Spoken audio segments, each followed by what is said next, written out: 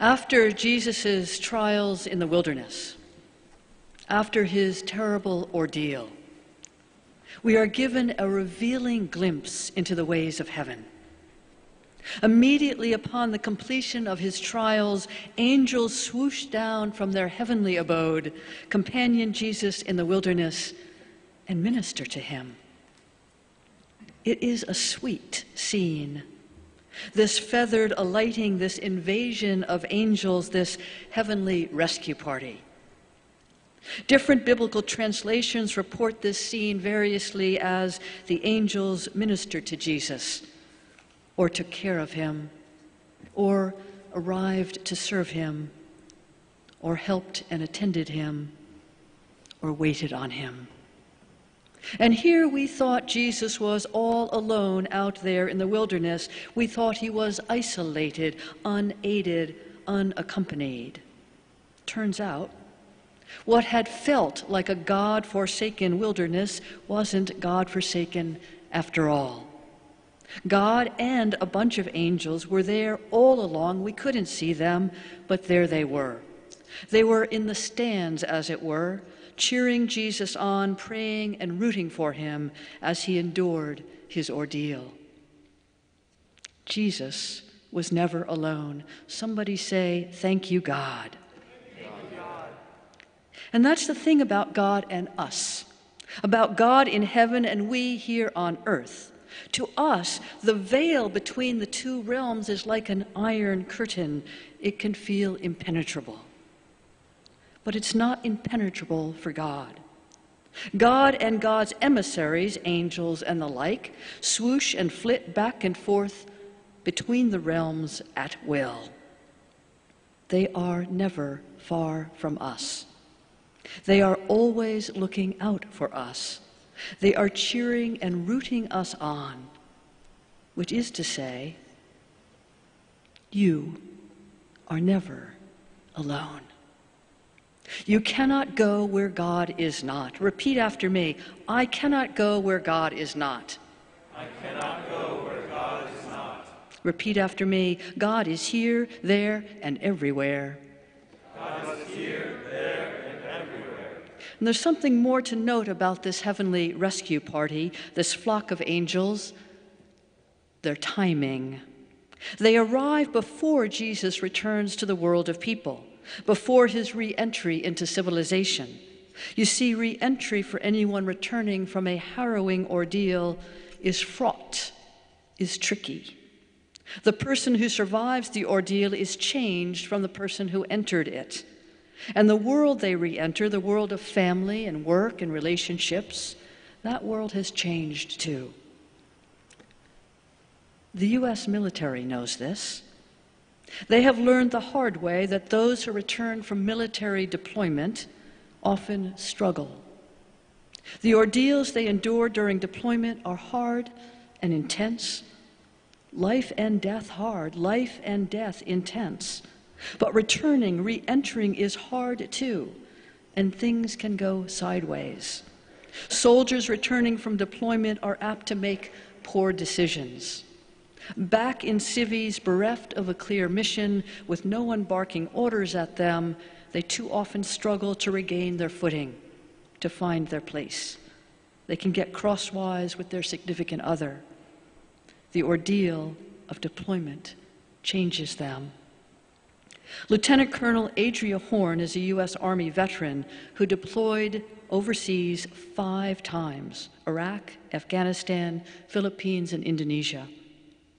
Colonel Horn compares military deployment to the intensity of having been under assault, having been under attack by the novel coronavirus.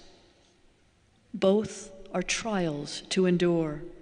Both are wilderness experiences. And during COVID, some of you were deployed to your homes and have hardly left them. Others were deployed to the front lines and there witnessed terrible things. Students severed from their peers were deployed to their bedrooms where screens became classrooms. Routines were uprooted, cohesive social networks have been disrupted. Parents of little ones have been asked to do the impossible. We are not the same people who entered the wilderness of COVID, who have endured an ordeal. We're not. We've changed, and the world to which we are hoping to return has changed too. Colonel Horn warns that returning home from COVID, as we are all aching to do, is harder, trickier, and more complicated and more fraught than we would like to imagine it to be.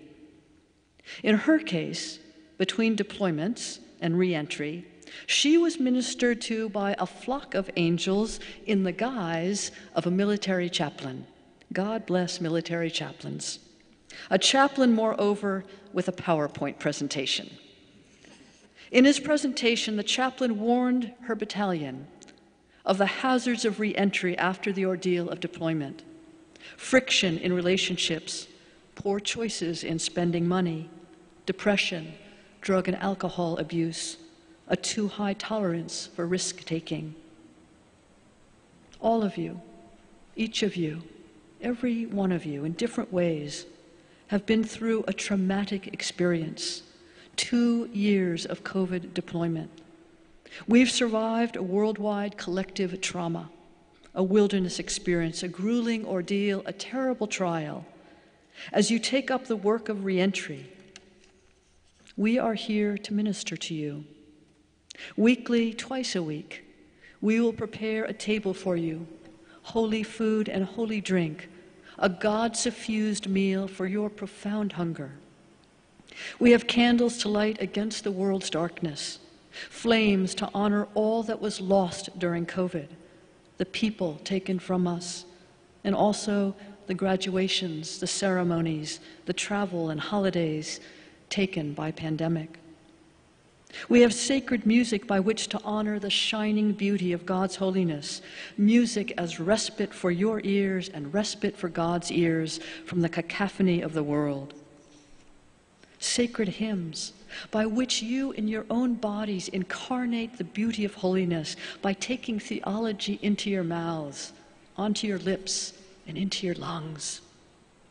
We have small groups to companion you, monthly healing worship to restore you, and if it helps, opportunities to lose yourself, to forget yourself and your troubles by doing for others. We have symbols to remind you that no matter how difficult the ordeal, you are not alone. God is with you.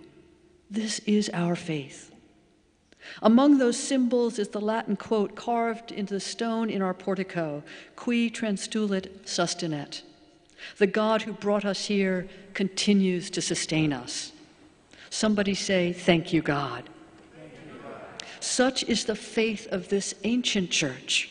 Across 352 years, this church has endured its share of trials and ordeals, has known wilderness and testing. The God who saw us through the terrifying months of the so-called witch trials continues to sustain us. The God who companioned us through the siege of Boston, when royal soldiers seized our meeting house, profaned it, damaged it, and confiscated the homes of our members, the God sustains us still. The God who saw us through agonizing outbreaks of measles, smallpox, the Spanish flu, and the novel coronavirus, this God continues to sustain us. The God who companioned this church through slavery, into abolition, through the Civil War and the Civil Rights Movement, and who companions us even now in this season of third reconstruction, God sustains us still. Qui transtulit sustinet. The God who has companioned us through every wilderness, every trial and ordeal, continues to sustain us. This is our faith. Repeat after me. I cannot go where God is not. Repeat after me. God is here, there, and everywhere. God is here, there, and everywhere. I have news for you today, church. You who have known trial and ordeal, God is sending a rescue party, an invasion of angels. As it happens, God is on your side, is by your side, cheering you on. Let the church say amen.